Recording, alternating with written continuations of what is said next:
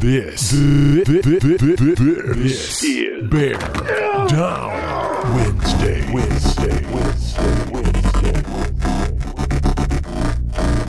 All right, welcome back to another edition of Bear Down Wednesdays.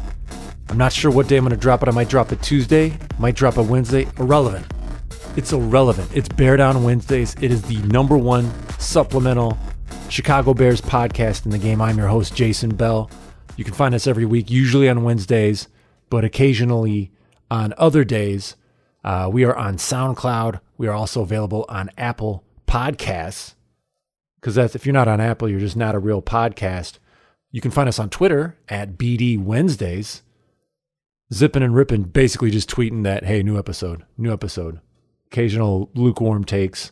And if you want to send an email, bdwednesdays@gmail.com. All right, let's go ahead and get into this clogged toilet situation down here in Miami. Bear Down Wednesdays. This is Bear Down Wednesdays. All right, so as we all know, the Miami Dolphins defeat the Chicago Bears 31-28. This one in overtime. This is not the first time that crazy hijinks has fallen onto the Chicago Bears as they take a trip to South Florida. First, before we get into the game action, I just want to say that I absolutely hate the orange Chicago Bear jerseys.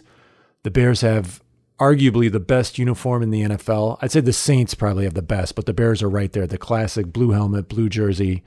And when you go on the road, you have the chance to go white jersey and white pants, which I think is freaking amazing. I would love a throwback that goes back to like the Brian Song, Gale Sayers era, where it's like the white sea, gray face mask. Like, that would be flipping awesome. But they got fantastic jerseys. They don't need orange jerseys. Like, that's gimmicky. They just do that to sell jerseys, and it looks horrible, and bad stuff happens. Just clearly, like, absolute, just bad things happen with the orange jerseys. I hated him with Cade McNown. I hated him on the Super Bowl team with Urlacher. I hate him today. Why'd they bring him back? They're terrible. Terrible. Anyway, I'm disgusted with this loss. There are three separate times that I felt like the Bears had the game. One, when they went up 21-10, I thought they had it.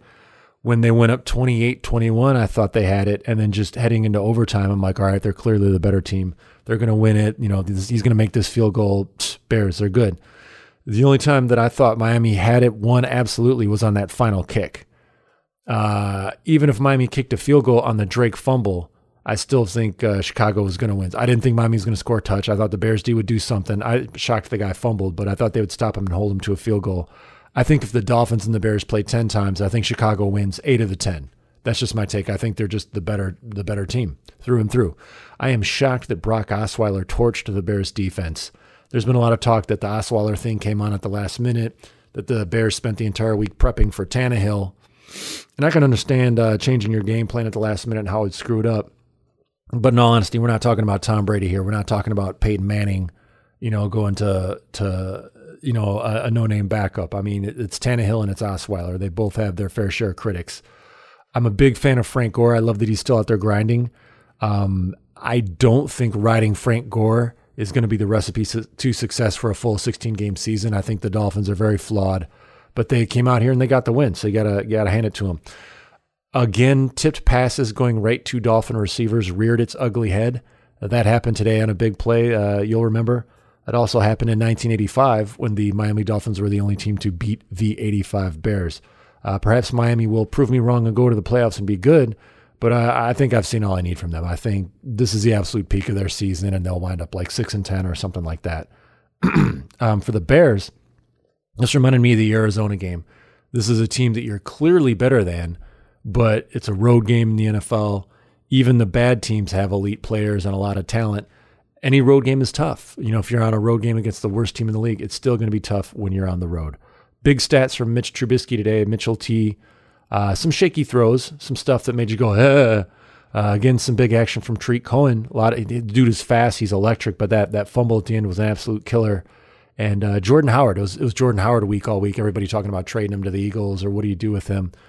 I think this might just be the new Jordan Howard and Nagy's offense, and I'm sure that they're going to huddle up, ride out the season as a team.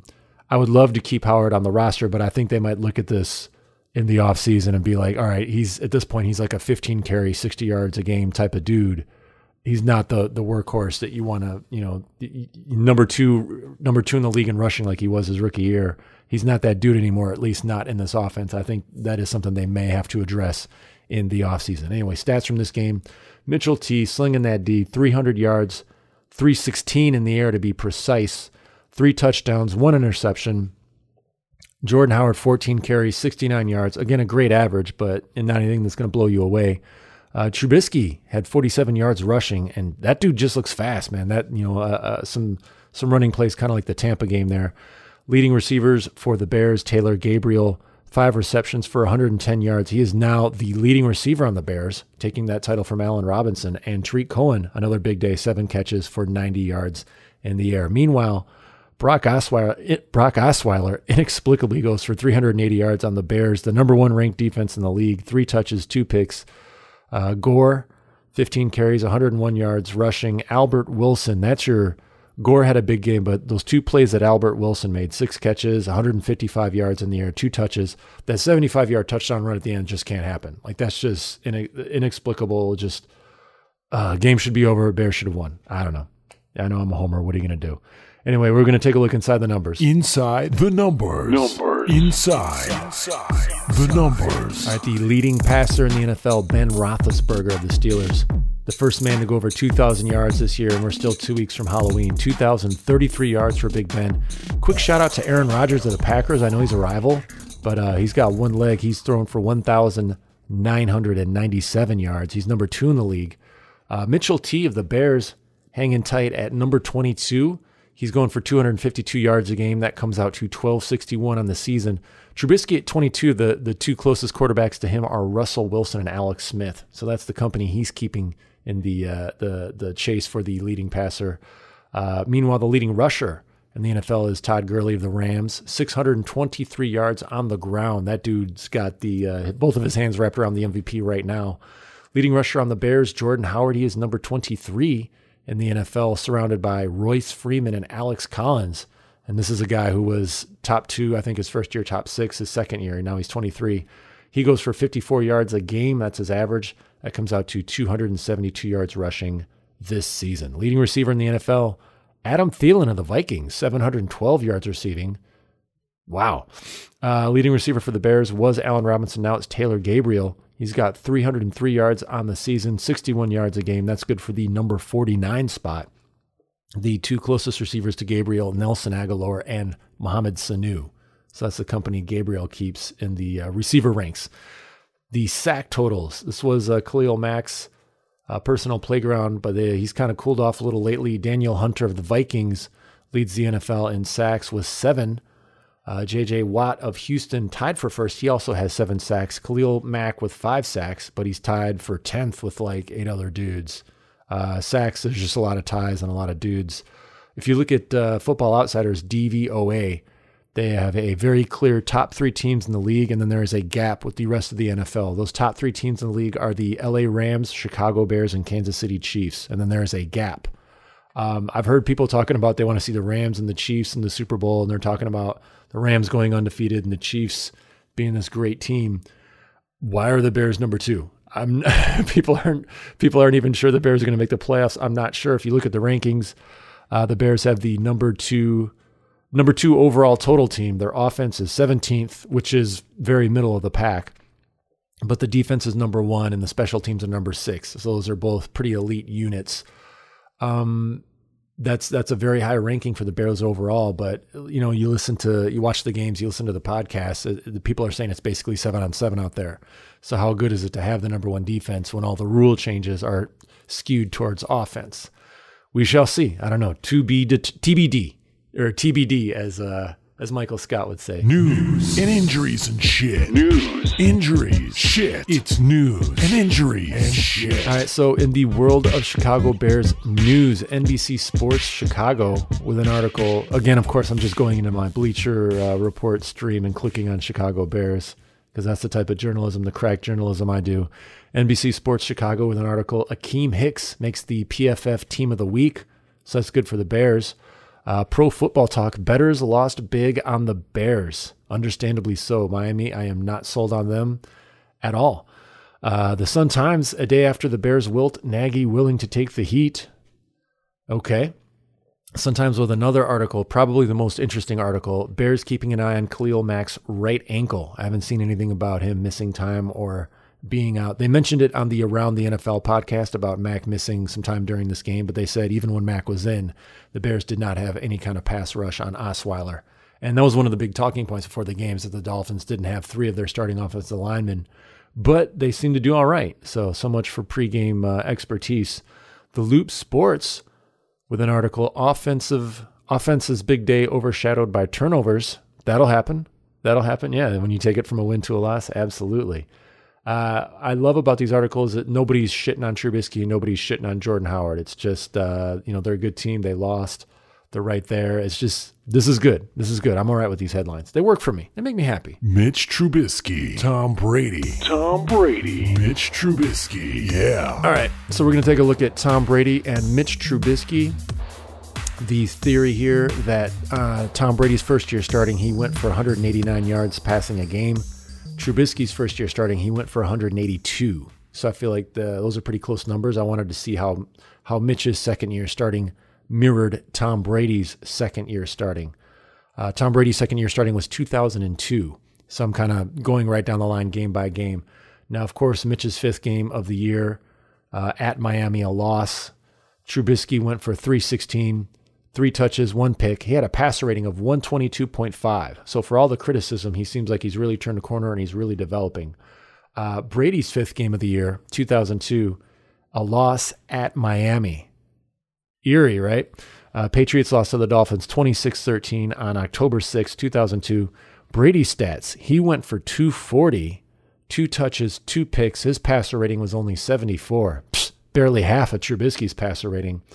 I know what you're saying is like, hey, it's a more pass-happy league. So the fuck what? That's what I would say. Mitchell T, just dominating Brady in this particular matchup of particular games. For the season at this point, through 5 games, Mitchell T, 1,261 yards, 11 touches, 4 picks. Tom Brady, 1,566 yards, 13 touches, 6 picks. These are comparable numbers. I feel like these are comparable numbers. In this particular matchup here, the 5th game, Mitchell T clearly had the better game, 122 rating to a 74. So 5 games in, Brady has had the better game 3 times. Mitch has had the better game 2 times. Again, Brady in 2002, he wound up averaging 235 a game passing, and right now Mitch is currently sitting on like 251 or something like that. So go Mitch, go Bears. Anyway. This week in 1985. This week in 1985. The 5th game of 1985. That's where we're going to look at the 85 Bears. And what was that 5th game? It was October 6th, 1985. Tampa Stadium. The Bears in Florida. Heavy Florida theme this week on Bear Down Wednesdays. You remember the days, the NFC Central, the Bears would just play the Bucs twice a year as 2 guaranteed wins every year. Anyway, back in 85, Bears go down to Tampa. I know they used to be a big ticket. All the snowbirds from Chicago would go down to Tampa, and they would hope the game would be in like November or December. Anyway, this particular game in 85, the Bucs jumped out to a 12-0 lead, 2 field goals and a touchdown with no extra point. 12-0 lead for the Bucs. Bears storm back and win 27-19. That is a common theme. Like when I think back to the 85 Bears, I'm like, oh, they're the best team ever. They're a juggernaut. They crushed everything. A lot of games they got in a hole, in like a double-digit hole, and then they would just turn it on like in the 2nd or 3rd quarter, and then that would be it.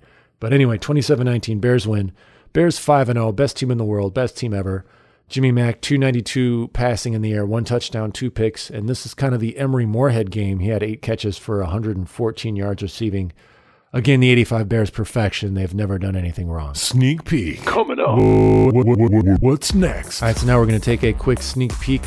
Where do the Chicago Bears go from here? They are 3-2. They missed an opportunity for some separation in the standings. Right now, they are still in first place in the NFC North, but I think Sport X got them tied. So the Bears are still currently in first place at 3-2, but they are tied with the Vikings and the Packers, who are 3-2-1 because of that stupid tie. The Bears have a higher win percentage, so I believe they would win if the season ended today. And the Lions, as awful as they are only 1 game back at 2-3. So it's a real grease fire in the NFC North. Bears could have had some separation. That didn't happen. So what do they get now? They get Sunday, October 21st, a matchup with the New England Patriots.